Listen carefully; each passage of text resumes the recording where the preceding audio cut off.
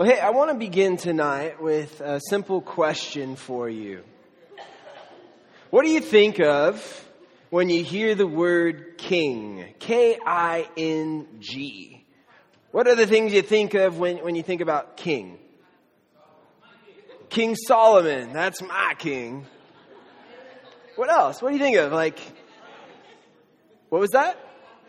King Elvis, the king of rock and roll, right? How about the king of pop? Who was that? Michael Jackson.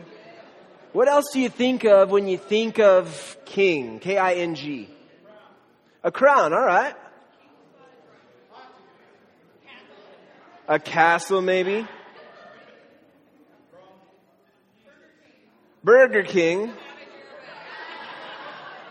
Maybe I think of maybe King Cobra, king-size bed, Alaskan king crab, maybe like King George, King Richard III, King Louis XVI, King Henry VIII. BB King, all right. All right, well, here's another question for you. Yeah, king snake, that's always good. How about this other question? What makes a king a king? Everyone talk at the same time. That works really well. Birthright, royalty, power, size. You say size? I guess Jabba the Hutt was a kind of a king too. He had some size. Bloodline, food chain, top of the food chain. Ordination. What's that? Coronation. Followers. All right, these are good. So authority and power, force, responsibility. Well, here we are on Wednesday nights, and we are in the book of Daniel. We just started a couple of weeks ago. In the book of Daniel, in chapter 2, the most powerful king in the land was named King Nebuchadnezzar. And King Nebuchadnezzar is the king of Babylon. He happens to have a dream. And this dream that he has is so unsettling that he gathers all the people together, all of his wise guys, all the astrologers, magicians, and fortune tellers, and he brings them together and says, I need your help. I need you to tell me about this dream that I had and interpret it for me. And since King Nebuchadnezzar is a very powerful guy and gets what he wants when he wants it, he tells these wise guys, if you don't deliver, I'm going to rip you apart limb from limb. Ouch, right? Well, they can't deliver. And so Nebuchadnezzar sends out one of his servants, Arioch, to clean house, to dispose of all of these wise guys. This hit list that Arioch, the servant, is carrying also has the names of Daniel and his buddies, Shadrach, Meshach, and Abednego. And remember, what is Daniel doing here in Babylon? Well, Daniel and his pals are part of the exiles from Judah. They've been taken from their homeland, and here they are in a strange and foreign land called Babylon. They're at the initial stages of what's called the Babylonian captivity. Here they are, far away from their homeland. Their homeland has been destroyed. They're in present-day Iraq. Nebuchadnezzar is on the throne. He's the powerful king. But the question I want you to consider tonight, what I want you to think about tonight is, who is my king? Who is my king? I invite you to stand with me as we begin to read from the book of Daniel tonight. If you are able to stand, we stand here to revere the word of God. It's changed my life. Maybe it's changed yours. It's transforming. It's changed culture and people and hearts for centuries. This is what it says in Daniel chapter 2, verse 24. Then Daniel went in to see Arioch, whom the king had appointed to destroy the wise men of Babylon. He came and said to him, Don't destroy the wise men of Babylon. Escort me to the king, and I will disclose the interpretation to him. Would you pray with me? Father, we come before you tonight. And we thank you and praise you. We ask, Lord, tonight that we would truly see who is king in our lives. We ask for you to do some rearranging in our lives, some prioritizing, some heart change and life change. We love you with all our heart. In Jesus' name we pray. Amen. You may be seated. So Daniel goes to see Arioch, who's the hitman. He is the servant of the king. And he says, don't destroy the wise men of Babylon. That includes me too, Daniel. I like my arms and legs where they are at this current time. But escort me to the king, and I will disclose the interpretation to him. So verse 25 continues. So Arioch quickly ushered Daniel into the king's presence, saying to him, I have found a man from the captives of Judah who can make known the interpretation to the king. The king then asked Daniel, whose name was Belshazzar, are you able to make known to me the dream that I saw as well as its interpretation? So Daniel here is rushed before the most powerful man in Babylon. He's rushed before the most powerful man in the ancient Near East at this particular time. He's brought into the king's presence. And I want you to imagine this. He enters into the realm of luxury and extravagance. Archaeologists have uncovered vast treasures from this day and age here. Stone reliefs and statues of all sorts of things. Lions and chariots and dragons and kings and battles. And we can't forget, here's a dragon of Marduk, one of the Babylonian gods. And we cannot forget Lamassus. The Lamassu is probably one of the most fascinating things to me. Lamassu it's a deity that would supposedly protect you. It had the face of a man, the body of a lion or an ox, and the wings of a bird. Here's a picture of me this summer at the Louvre in Paris, standing next to one of these gigantic creatures. This actually happens to be from the Assyrians, who were actually in present-day Iraq before the Babylonians, but this is a similar item, a protective deity within their worldview. So what Daniel would be walking through would be halls or through a castle with all of these sculptures, these stone reliefs all over the place. He's entering into the world of luxury and extravagance. And he comes before the king, and the king asks him a question. Are you able to make known to me the dream that I saw, as well as its interpretation? And I love the response of Daniel here. I love what he does. He gives credit where credit is due. In his humble response to the king, verse 27 says, Daniel replied to the king, the mystery that the king is asking about is such that no wise men, astrologers, magicians, or diviners can possibly disclose it to the king. However, there is a God in heaven who reveals mysteries. I have an Aramaic word to teach you tonight. You may think, wait, Aramaic? I thought we were in the Old Testament here. The Old Testament is written in Hebrew. The New Testament is written in Greek. Well, that's correct, except for some portions of the Old Testament that were written in Aramaic. Aramaic was the lingua franca, the common language, the common tongue of the ancient Near East. Now, Aramaic is not all that different from Hebrew. The main differences have to deal with vowel shifting and the placement of the definite article. Basically, how you say the gets changed from when you go to Hebrew, from Hebrew to Aramaic.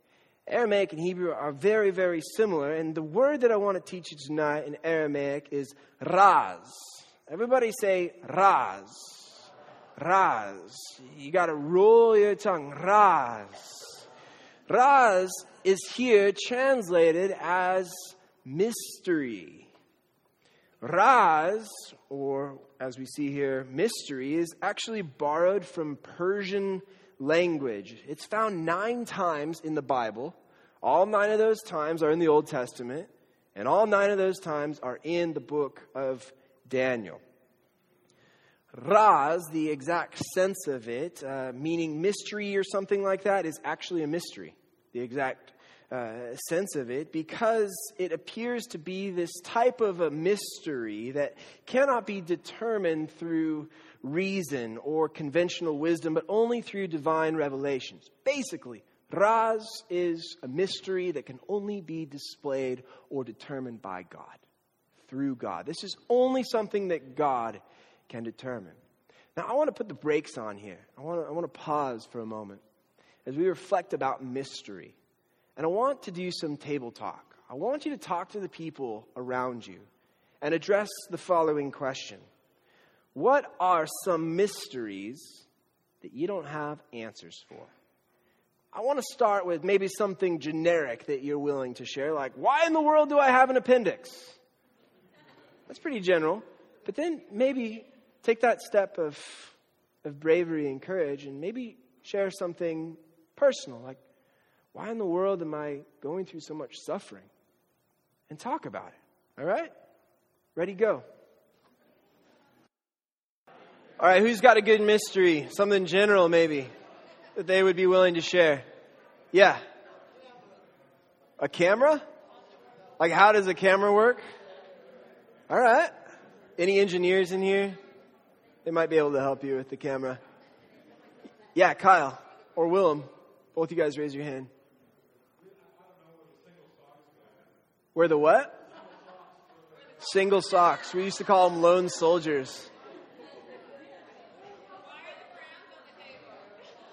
Why are the crowns on the table? That's a good one. All right, how about one more right here?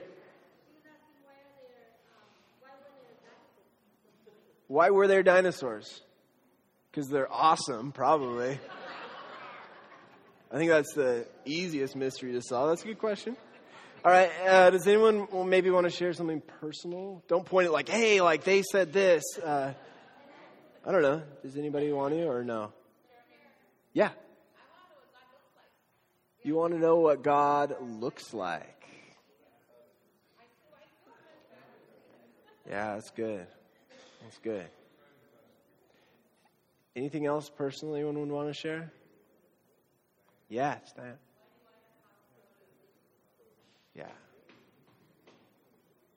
Anything else? One more? One more? Yes, Veronica. Yeah, why can't we get the answers clearly, when we want them, right? Hear him. Yeah, that's a good mystery. I don't know. Well, we've got Arioch, who's this servant who's got the hit list. He's supposed to go take care of these wise men. But he begins to see Daniel as the solution to the king's problem. The king, Nebuchadnezzar, begins to see Daniel in the same way. But Daniel, what he does is fascinating. He quickly redirects the attention off of himself and places it where it belongs, on God, who reveals mysteries. Daniel proclaims that God reveals, and in verse 28b through 30, and has made known to King Nebuchadnezzar what will happen in the times to come.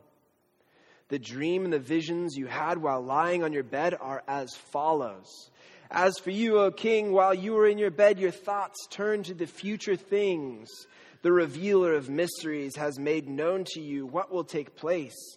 As for me, this mystery was revealed to me not because I possess more wisdom than any other living person, but so that the king may understand the interpretation and comprehend the thoughts of your mind.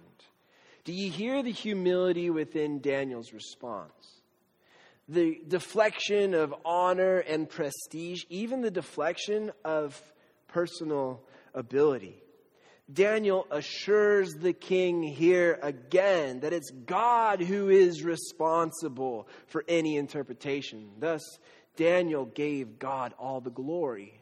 Just like Joseph gave God the glory when he interpreted Pharaoh's dreams back in Genesis 41, verse 16. He gave praise to the king, just as Daniel gives praise to the king. Well, who is king in your life?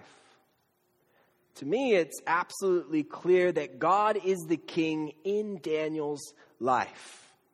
But the problem is, we might not be as similar to Daniel as we would like to think. You know, when you think about Bible characters, maybe when you're reading the Bible, you know what? I'm a lot like this person. I'm a lot like her. I'm a lot like him. I hope that we aren't too quick to say, you know what? I think I'm like in my character, in my demeanor, I think I'm really like that guy, Jesus. You know? Pretty much. No. If I'm honest with you, if I'm honest with myself, if I'm honest with God, I'm probably more like Judas. Or Thomas, or Jonah, or a whole host of other guys who don't have it all together. Maybe we don't give credit where credit is due. I know I don't. And I know I got to get better at that. Maybe we don't admit that everything that we do and are able to accomplish for good is actually just because God has done it and has enabled us to do it. Maybe we give ourselves too much credit. And we give ourselves the titles of king and queen. You know, we adorn our heads with a crinkled paper Burger King crown and say, check it out, look at me, I'm a king. Or I'm a queen. And then we enthrone ourselves high and lofty on a rickety wooden high chair. Say, look at me, I'm a king. Look at me, I'm a noble queen. Or we crown our kids king. We put them up there on that high stool. We put our job, our bank account, our fame, even our church right there. But we got to take off that crown. Get off the high chair because you look ridiculous. A wise man once told me you cannot lift up Jesus and yourself at the same time. We got to give credit where credit is due. It belongs to God. There's only one king, and he's seated high and lofty. And no, you cannot sit in his chair, and no, you cannot wear his crown. Because his chair is far too high, and his crown is way too much for you to bear. He's the king. It's his job. So let's do our job. Our job is to praise the king. You say, why? What has he done for me lately? He gave you breath. He gave you strength. He gave you ability. He gave you hope. He gave you purpose. We praise God as the King because he is mighty. He is wonderful. He is miraculous. He is worthy. He is holy. He is good. He's the God who has set our whole world into motion. He's the God who has given sight to the blind and hearing to the deaf and speech to the mute. He's given strength to the paralytic. He's given us hope and boldness when we've gotten none of it. He's the one who empowers us to be brave when we feel like we'd rather just give up.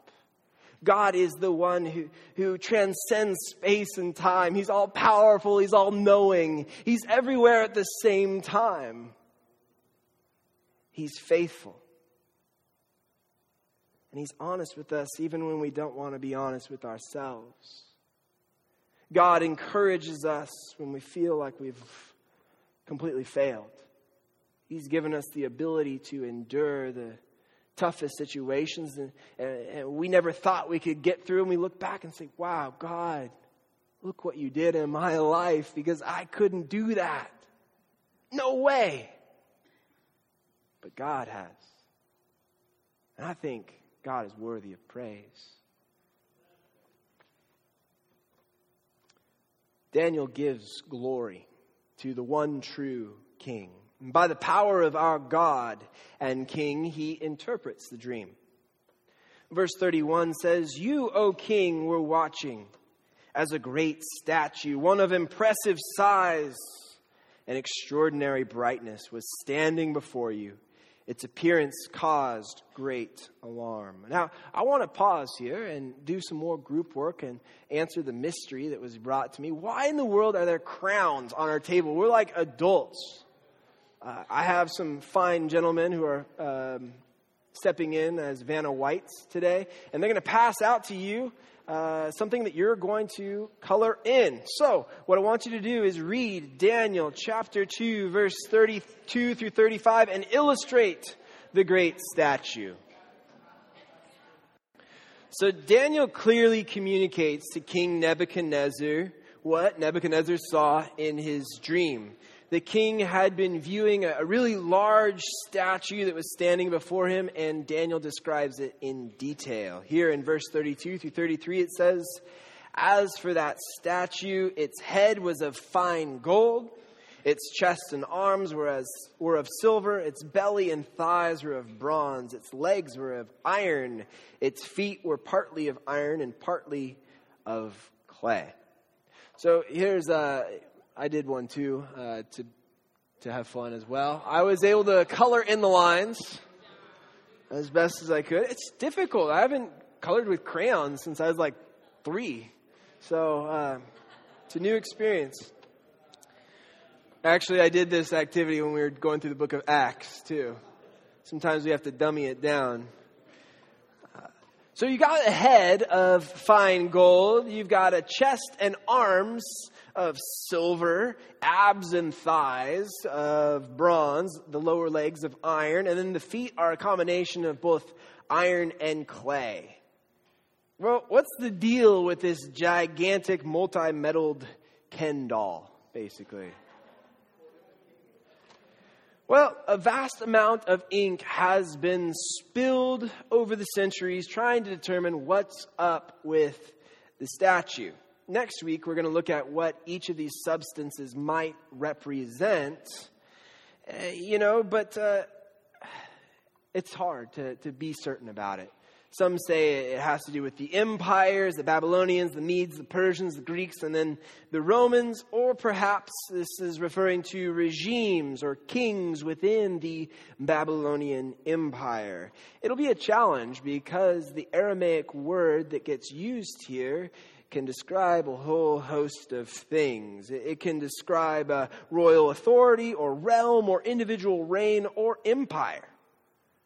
But tonight, what we're going to do is just look at these substances and see what they might mean at face value. Some have said that there's a decreasing value in substances as you go from top to bottom. So obviously gold is more precious than clay, or else we would all be pretty rich. That's an interpretation. Or that the image was top heavy because gold is pretty heavy. Or that the substances progress from softest to hardest. But I don't know, maybe. That's too complicated for me. I just look at, in the Old Testament, various materials have significant meanings. Gold and silver are standard symbols for what is majestic and for what is precious. In political and religious contexts, bronze and iron represent something that's strong, something that's hard. So these 4 metals together, gold and silver and bronze and iron, they sum up the variety of valuable natural resources and also a valuable treasure. So the statue embodies a multifaceted power and splendor and strength and impressiveness. But as our eyes lower down the statue, a bizarre feature appears. A fatal weakness at the feet. A combination of clay and iron. Clay in the Old Testament represents weakness, transience. It's the opposite of political power and strength implied by these 4 metals. This obviously threatens the stability of this multi-metalled Ken doll towering above. Verse 34 continues, "You were watching as a stone was cut out, but not by human hands. It struck the statue on its iron and clay feet, breaking them in pieces. Then the iron, clay, bronze, silver, and gold were broken in pieces without distinction and became like chaff from the summer threshing floors." You know what chaff is? It's like grain or wheat, and you rub it in your hands and it goes right in the air. Kind of like a dandelion. that the wind carries away. Not a trace of them could be found, but the stone that struck the statue became a large mountain that filled the entire earth. As Nebuchadnezzar beheld this image before him, he saw a stone that comes just flying out of the air and smashes the statue's feet, and it crumbles to little pieces. A single stone is used to exploit a fatal weakness within this gigantic statue. But what's interesting is that this stone doesn't hit the head like David and Goliath, but rather its feet. It wasn't just that this awesome statue gets toppled over, but in an instant, it crumbles to pieces and is turned to dust. The wind whipped up the powder and blew it all away. The rock then that had struck the image begins to grow larger until it fills the whole scene, a mountain that dominates the whole world. Now, this is common within the prophetic literature of the Old Testament, and I can't help but share a passage from Isaiah that talks precisely about this, about a mountain. Isaiah chapter 2, verse 2 says, "In the future, the mountain of the Lord's temple will endure as the most important of mountains, and will be the most prominent of hills. All the nations will stream to it. Many peoples will come and say, 'Come, let us go up to the Lord's mountain, to the temple of the God of Jacob, so he can teach us his requirements, and we can follow his standards. For Zion will be the center for moral instruction. The Lord will issue edicts from Jerusalem. He will judge disputes between nations. He will settle cases for many peoples." I love this line right here. "They will beat their swords into plowshares and their spears into pruning hooks." All these instruments for war are being turned to instruments for agriculture. Oh, and they will not train for war. "O descendants of Jacob, come, let us walk in the Lord's guiding light." This dream image of Nebuchadnezzar, this image of costliness, this image of strength is brought to dust, but the mountain of the Lord is lifted high. It's established forever. That's my king. So who is king in your life? And how do you make God king in your life? I'd rather have a king in my life who's able to pluck up mountains and plant them somewhere else. I'd rather have a king who can initiate space and time. How do you make God king of your life? Step one, I think, is surrendering. I think it means giving up that control. And I can't do it my way anymore. I got to get rid of this "I'm always right" mentality. Because if you don't, you're your little king still, sitting on your high chair with your Burger King crown. How do we do this? We build a relationship. It begins first with surrendering. We build this relationship, and it's more than codependency on God. It's complete dependency on God. That's how it begins. And then we live a life of obedience. And what does that mean? That sounds like God wants to boss us around. No, it means to love God and love people. To love this world one person at a time. To trust and to serve and to have gratitude. That's what it means to have God as our king. So tonight, let's ask God, maybe where in our lives do we need to surrender? Where do we need to give up control? Because God will make sure that he's number one in your life. You put something else up, it's going to get cut down. Our God is a mighty God. And he's asking for us to follow him with all that we've got. To put our whole hope and whole heart in him. I'm tired of doing it half-heartedly. I'm tired of just thinking that Sunday and Wednesday is enough. Maybe you are too. I want to make God king of every day, of every moment, of every circumstance, whether they're good or bad. I don't want to leave God out. Let's be completely dependent on him this week. Let's see what happens. Would you pray with me?